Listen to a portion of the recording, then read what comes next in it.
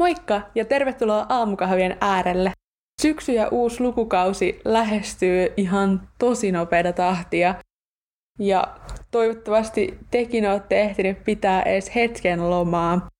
Me ainakin Annan kanssa ollaan ehditty tovi lomailemaan ja päätettiinkin käyttää osa meidän lomasta siihen, että testataan miltä tuntuu olla ilman puhelinta ja tietokonetta ja muitakin laitteita. Mulle ainakin oli puhelimesta ja tietokoneesta tullut vähän liiankin tuttuja tässä viimeisen 1,5 vuoden aikana, niin tää oli oikein tervetullut tauko siihen. Mutta miten meillä meni ja millaisia fiiliksiä meillä oli ennen ja jälkeen meidän digipaastoja, niin niihin päästään nyt tarkemmin käsiksi.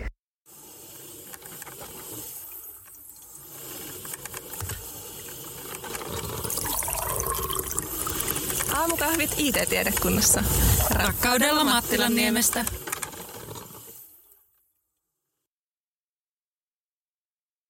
Moikka! Mä oon tosiaan Emma ja mä oon täällä tänään Annan kanssa ja me ollaan molemmat IT-kruulaisia eli IT-tiedekunnan opiskelijalähettiläitä.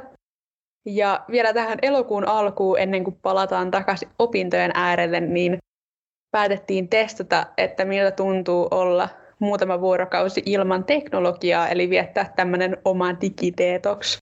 Ja varsinkin nyt, kun viimeinen 1,5 vuotta on opinnot ja työt ja yhteydenpito kavereihin ja läheisiin tapahtunut pääasiassa kaikki verkon välityksellä, niin ajateltiin, että ehkä tämmöinen lyhyt ihmiskoe on ihan paikallaan. Mutta niin, miten Anna sulla meni? Millaisia fiiliksiä oli, kun tämä idea lähti liikkeelle?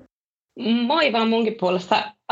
Meni siis tosi hyvin, että mullahan tämä oli aika semmoinen helppo, koska mä olin suurimman osan ajasta semmoisessa ympäristössä, että missä ei muutenkaan olisi tullut paljon puhelinta esimerkiksi käytettyä, että olin Lemmenjoen kansallispuistossa pyörimässä, mutta odotin kyllä siis ihan tosi innolla tätä, koska oli mielenkiintoista kokeilla, että miltä tuntuu oikeasti olla ihan täysin niin kuin ilman mitään laitteita. Et loppujen lopuksi mä olin joku 110 tuntia ilman puhelinta tai tietokonetta tai mitään tuommoisia laitteita. Et mitäs sulla lähti käyntiin jo?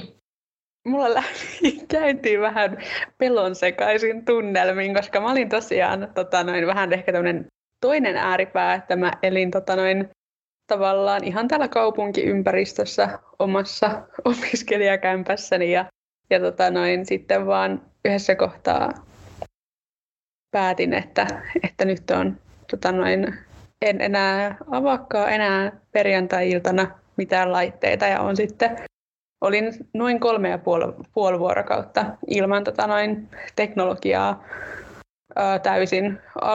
Alkuperin oli suunnitelmissa olla se vähän kauemminkin, mutta sitten siinä huomasi tavallaan sen, että kuinka vaikeaa tavallaan oli löytää se niin kuin aikakalenterista. Musta tuntuu, että silleen niin kuin lauantai ja sunnuntai olisi sujunut ihan heittämällä niin kuin löytää se aika. Mutta sitten just kun ajattelin, että on vähän pidempää, että se on ehkä vähän niin kuin liian simppeliä, niin sitten huomasi just, että kuinka paljon on semmoisia niin kuin asioita, mitä pitää vaan hoitaa verkon välityksellä ainakin vielä toistaiseksi. Niin se oli ehkä semmoinen haaste. No niinpä, ja mä luulen, että se on varmasti ollut just kaupungissa vielä hankalampaa, että itsellä oikeastaan ne niinku, tavallaan tilanteet, joissa huomasit, että sitä puhelinta olisi tarvinnut, niin oli se, kun ajettiin Oulusta sinne Lemmenjoelle, ja mehän ei sitten niinku Oulusta, mä aloitin sen silleen, että se oli niinku maanantai ja sunnuntai välisenä yönä, niin kello 12 aloitin sen oman digidetoksini, niin se oli sitten hyvä, kun ei tietenkään käytetty puhelimen naviakaan ja sitten ei käytetty ei kuunneltu musiikkia niin kuin Spotifyn kautta tai mitään autossa ja sitten piti ostaa CD-levyjä autoon, että on jotain niin kuin musiikkia ja sitten jossain kohtaa täytyi sitten ostaa myös kartta, koska matkakumppanilta loppui usko siihen, että me selvitään mun suuntavaistolla paikan päällä, mutta se oli tavallaan hauska huomata, että millaisiin juttuihin sitä oikeasti tarvii ja sitten taas toisaalta oli hauska huomata myös se, että itse tulee käytettyä puhelinta hyvin paljon silloin, kun on ikään kuin tylsä hetki. että tavallaan täytyisikin niin kuin, että semmoisissa tilanteissa, kun vaikka on jotain odottelua tai jotain muuta, niin sitten tulee ehkä selattua jotain uutisia tai jotain muuta tämmöistä.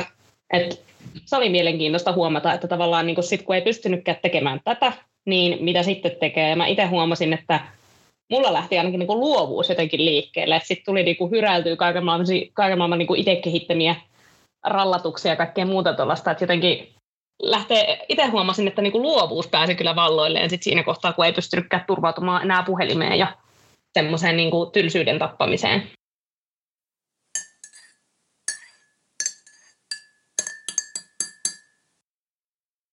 Mä olisin halunnut tietää enemmän teidän karttaseikkailuista, että miltä se tuntui tavallaan, että ei ollut sitä navigaattoria siinä, vaan olikin sitten vaan kartta ja CD-levyt ja mikä CD-levy teillä oli?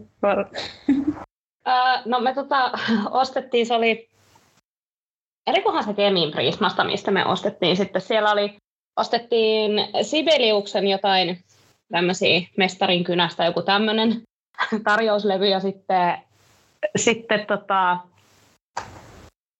tuli vastaan Ville Valo ja Agents ja otettiin sekin siitä sitten ja sitten Lindemannin toi uusin albumi. Että hyvin tämmöisiä niin hyvin laidasta laitaan otettiin sitten musiikkia. Karttaseikkailu muuten oli ihan hauska, että se oli Oulussa tosiaan mietittiin, että mistä me löydetään lähin apteekki, kun oltiin siinä hotellilla ja sitten mietittiin, että ei kai tässä nyt tarvitse kysyä sentään respasta apua. Mutta sitten me lähdettiin vaan ajamaan ja apteekki tuli onneksi vastaan. Mutta tosiaan mulla oli siis ollut ajatuksena, että meillä oli niin tämä Lemmenjoen kansallispuiston kartta ja siinä oli niin periaatteessa, että sen kartan avulla olisi päässyt niin pokasta eteenpäin, niin selviytynyt ihan hienosti, mutta kuljettajalta loppui sitten usko mun suunnistuskykyihin sinne Pokkaan saakka, kun hän ajoi harhaan Kemistä Tornioon. Olisihan Torniostakin päässyt tietysti Pokkaan, mutta käännyttiin sitten Torniosta takaisin ja mentiin siitä sitten kohti Rovaniemeä ja Rovaniemeltä kohti Kittilää ja näin. Että mulla oli kyllä koko aika reitti selkeänä mielessä, mutta kuljettajalta loppui sitten usko, niin sitten täytyi mennä ja ostaa tiekartta. Mutta se osoittautui kyllä hyväksi hankinnaksi, koska sieltähän löytää vaikka mitä kivaa nyt sitten koko Suomen karttaa autossa, niin ei tarvitse enää Google Mapsiakaan käyttää. Tulee kyllä sellainen ihan nyt kuin lapsuuden roadtripin mieleen, kun muistaa, että silloin varmaan vielä vanhemmat käyttänyt sitä tiekarttaa. No niin! Tämä oli jotenkin, musta oli ihanaa mennä tuollain oikein nostalgisella. Se, että ei ollut radio ei viittinyt kuunnella, että sen takia me ostettiin ne CD-levyt, koska radiosta aina kun sen avasi, niin sieltä ei tullut mitään, mitä olisi halunnut kuunnella. Niin tämä oli jotenkin ihan mahtavaa palata tähän, että nyt kun joutuukin turvautumaan hyvin rajattuun valikoimaan musiikkia ja ei ole navia tai mitään, että joutuu menemään ihan niin sanotusti analogisesti, niin se oli jotenkin tosi hauskaa. Niin melkein voisi suositella, että voi seuraavan roadtripinkin ottaa sen analogisella meiningillä ja jättää puhelimet laukun pohjalle ja etsiä jostain vanhoja CD-levyjä. Nimenomaan. Tosi hauskaa, että tai kun ei ole itse pitkään aikaa edes pohtinut CD-levyjä, koska ei niitä ole tullut käytettyä. On tietenkin lohdullista tietää, että niitä vielä myydään jossain. Niitä myydään, mutta kyllä on valikoima käynyt ohueksi. Siinä oli kyllä vähän se, että miettii, että olisi pitänyt ehkä ottaa nämä jo lähtöpaikasta mukaan, että olisi ollut sitä musiikkivalikoimaa vähän enemmänkin. Että se oli kyllä käynyt, kun mä muistan siis joskus silloin kauan sitten, kun neitä CD-levyjähän oli metrikaupalla siellä. Ja nyt se oli vaan semmoinen yksi hyllynpääty, niin tuli semmoinen, että eikö täällä ole enempää näitä? Mutta koska on viimeksi itsekään ostanut CD-levyä, niin siinä voi ehkä sitten pohtia, että miksei niitä ole.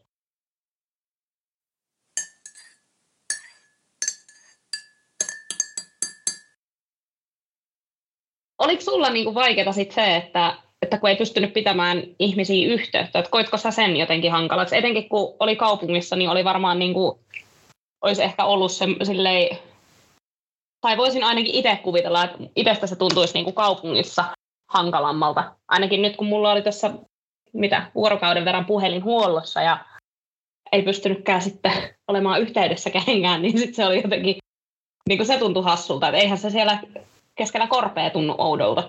koska ei sitä nyt välttämättä muutenkaan niin paljon olisi ihmisiin yhteydessä, mutta koitko sä sen kaupungissa jotenkin niin kuin hankalaksi, että kun ei voinutkaan olla yhteyksissä ihmisiin? Mä oon ehkä niin introvertti, että loppujen lopuksi ei niin kuin ollut ehkä niin haastavaa kuin mä ajattelin. Ja sitä kyllä tuossa jossain kohtaa mietin, että olisi ihan niin kuin hyvin voinut sopia jotain semmoisia niin kuin jotain kahvitteluja kavereiden kanssa tai muuta vastaavaa, koska ihan se niin kuin tavallaan haastetta ei mikään ole päästä vaikka keskustaan tai se, että jos joku tulee tänne kylään, niin sopia vaan ajan, niin kuin se on joskus aika lapsenakin on tehnyt, että on käynyt vaan koputtamassa kaverin kotitalon ovea. Niin, että ei nyt silleen ollut hirveän paha, mutta tietenkin se, että jos niin kuin on vähänkään ekstrovertimpi, niin tuntuu se silloin pahalta ja silloin ehkä just kannattaa tehdä jotain niin kuin suunnitelmia. Toi oli itse asiassa hyvä pointti tuosta tavallaan niin kuin kahvitreffien sopimisesta ja tälleen, koska mä olin ollut mun kaverin yhteyksissä, joka asui siis Inarissa. Oli tarkoitus, että mennään sitten Lemmenjoelta niin kuin päästyämme niin siellä käymään ja meidän oli tarkoitus mennä sinne perjantaina ja mä olin sopinut, että joo, että tullaan perjantaina, mutta hän oli onneksi laittanut, että aina saa ilmestyä oven taakse ja me sitten mentiinkin sinne jo torstaina ja ekan kerran ajettiin siitä ohi, katoin, niin no ei ole auto pihassa, että ei ole kotona, että nyt täytyy keksiä jotain siksi aikaa. Sitten seuraavan kerran, kun ajettiin ohi, niin oli tullut justiinsa pihaan, saanut autonsa ja sitten mentiin sinne, että hei, ei kai haittaa, että tullaan vähän etuajassa. Siitä tuli kyllä semmoinen oikeasti paluu niin kuin vuosikymmenien taas suurin piirtein, että tavallaan tolleen spontaanisti, koska eihän nykyään, en mä edes muista, koska mä olisin mennyt ihan vaan spontaanisti kellekään kaverille kylään silleen, että moi. Siis ei niinku tule mieleen, että jotenkin nykyään se on aina se, että kauhea aikatauluttaminen ja että no milloinkas sulle sopii ja no, että joo, ei käy mulle tää aika. Ja että niinku että siitä on tullut jotenkin tosi tavallaan semmoista suunniteltua ja jossain määrin ehkä monimutkaistakin, kun sitten just silloin aikaisemmin se oli sitä, että ilmestyi vaan oven taakse, terve. Niin se oli ihan virkistävä paluu. Et ehkä tämä onkin ollut enemmän tämmöinen niin kuin, ei niin kuin digipaasto, vaan tämmöinen niin kuin nostalgia. Nostalgia-trippi 90-luvulle, kyllä. Niin, tämä on kyllä semmoinen hauska havainto. Ja se, että tuossa olisi niin kuin, ehkä kyllä, niin kuin, että en koe sitä niin kuin mitenkään ongelmaksi, että voisi niin kuin sopia, että hei, että nähdään vaikka 2 kompassilla tai jotain muuta vastaavaa, koska et sen siihen loppujen lopuksi puhelinta tarvii vaan rannekellon. Viime muuten piti käydä vaihtamassa ennen tätä patterit, koska huomasin, että mulla on tyyliin 3 rannekelloa ja kaikista oli niin kuin viimeisen 1,5 vuoden aikana ilmeisesti loppunut paristot, kun ei ole tullut käytetty. No, mähän unohdin oman kellon, tässä mä en löytänyt sitä ennen kuin lähdettiin reissuun, niin mä en löytänyt sitä. Sitten en mä sitten varmaan ole, mä en varmaan tiedä sit, mikä kello on. Sitten mä aina matkakumppanilta kyselen, että mitä kello on? Ja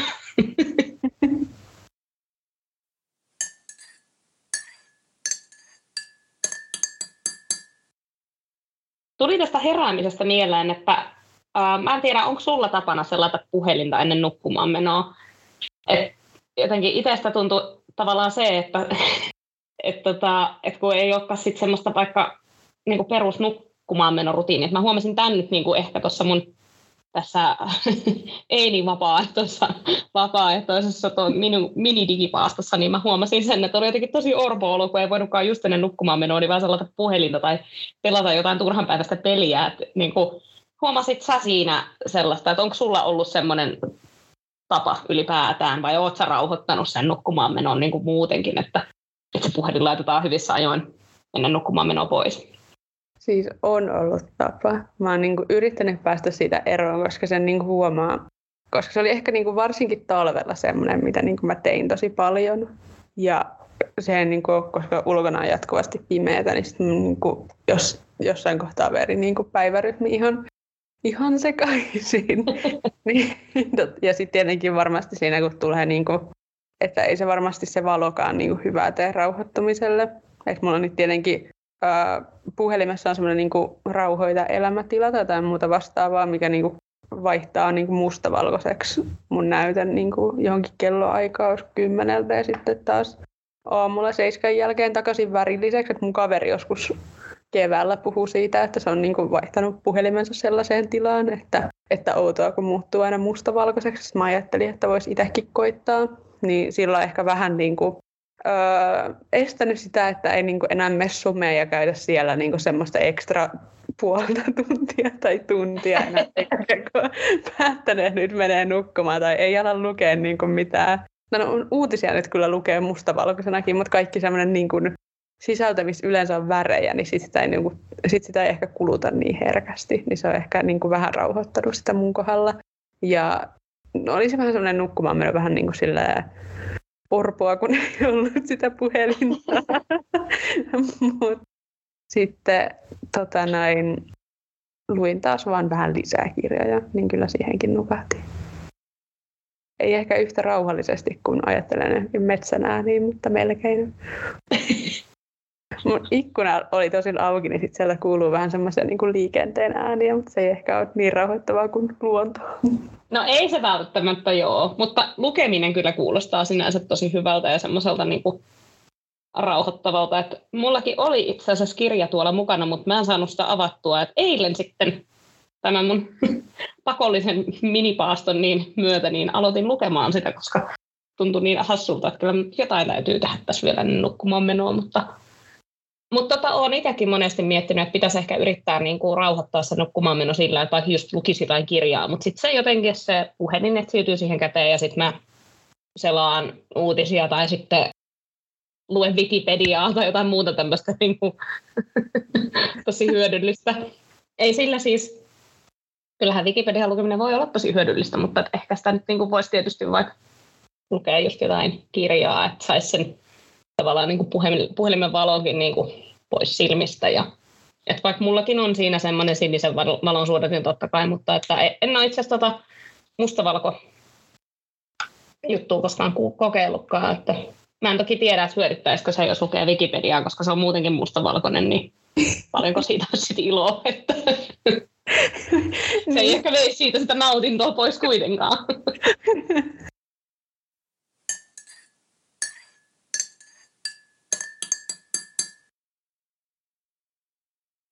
Koska on tässä niin kuin tullut viimeisen vuoden aikana silleen, niin kuin ihan naurettavan paljon oltu vaikka tietokoneella ja puhelimella. Ja kuitenkin vähän silleen epäilen, että vaikka nyt niin kuin olisikin lähiopetusta, niin silti ehkä niin kuin jää semmoinen niin kuin laitteiden niin kuin ylikäyttö. Että just katsoin jostain niin kuin semmoisia niin kuin suurimpia numeroita viime vuodelta, niin kyllä ne niin kuin ylitti 12 tuntia, niin kuin varsinkin talvella ne, että kuinka paljon on ollut vaikka tietokone niin kuin päivällä käytössä.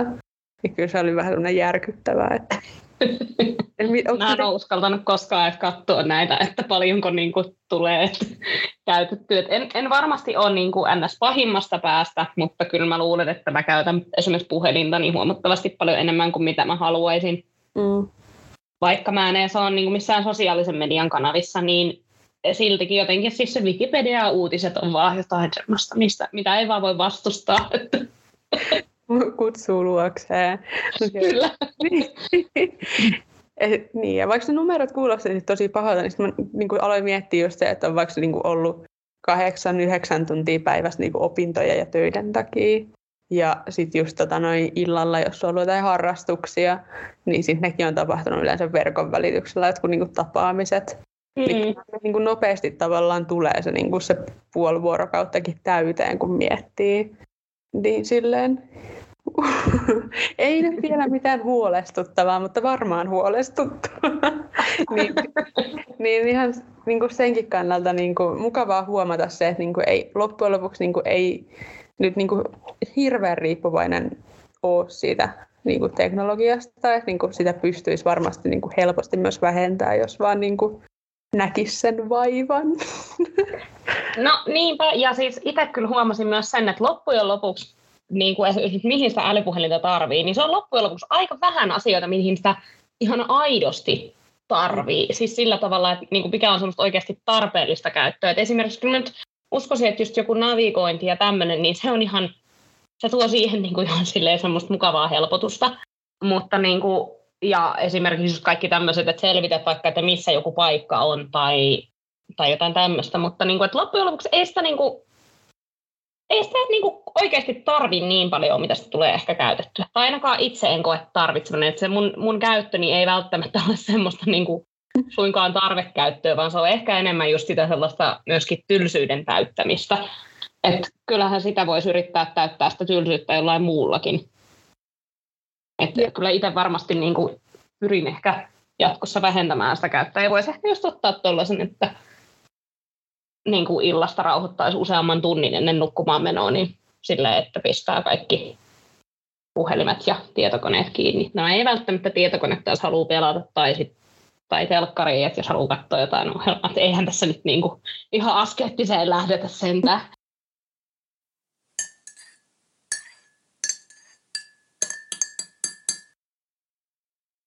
Jos niin kuin miettii jatkoa, niin en nyt ehkä niin kuin yli 2 päivää pysty. Et tietenkin voi miettiä just jossain niin kuin syksyllä, että olisiko taas niin kuin viikonloppuna lauantai ja sunnuntai ilman niin kuin elektroniikkaa, mutta musta tuntuu, että se niin kuin arkipäivillä on tosi vaikea niin kuin yrittää järjestää sitä aikaa, varsinkin jos ei ole niin kuin lomaa itsellä. Että siitä pitää sumplia jotenkin niin kuin enemmän sitä omaa arkea. Tai kandin kirjoittamista minusta. Mitä? Eikö sulla ole perinteistä kirjoituskonetta siellä, millä sä kirjoitat kandia? No mä pohdin tätä, mutta sitten mä totesin, että ehkä kukaan ei halua lukea sitä sellaisessa muodossa. Joo. Mutta joo, toi on kyllä ihan totta, että kyllä se arkena olisi varmasti huomattavasti hankalampaa, että silleen lomaillessahan se on aika paljon helpompaa tehdä, että kyllä se, mä en tiedä, miten onnistuisi opiskelu ja työnteko niin kuin ilman elektroniikkaa ja teknologiaa, että miten se olisi mahdollista, mutta kyllä itsellä ainakin jäi semmoinen, että kyllä täytyy joskus kokeilla tehdä toi uudestaankin, ja mä haluan ehdottomasti kokeilla tehdä ton seuraavan kerran tällainen kaupunkiolosuhteessa, että näen, että mitenkä se sitten luonnistuu, koska mä väitän, että toi metsässä digidetoksin pitäminen, niin se on vähän liian helppoa ehkä jopa. Joo, siis kyllä niin kuin ehdottomasti niin kuin uudestaan just miettii sitä, että niin kuin, miten voi ehkä vähän vähentää. Koska kyllä niin kuin tuossa huomasi, että kuitenkin niin kuin siihen niin kuin tavallaan tyhjään aikaan keksii kyllä ihan varmasti muutakin. Ja mulla on kanssa ehkä vähän ollut sellainen paha tapa niin kuin hankkia kirjoja ja jättää lukematta. Koska kyllähän viime vuosi on ollut silleen niin kuin omalla tavallaan raskas, kun kaikki on tapahtunut niin kuin verkon välityksellä, niin ei ole ehkä ollut semmoista niin kuin elämää tietokoneen ulkopuolella. Joo, itse kyllä pystyn kanssa niin kuin ehdottomasti suosittelemaan, että on se ainakin kokeilemisen arvoista, että sittenhän sitä näkee, että kuinka pahat vierotusoireet kullekin tulee. Mutta oli silleen kyllä tosi virkistävää ja täytyy kyllä ehdottomasti kokeilla uudestaankin. Ja jotenkin tosi nostalgista myös. Se oli siinä ehkä se niin kuin yksi hauska puoli.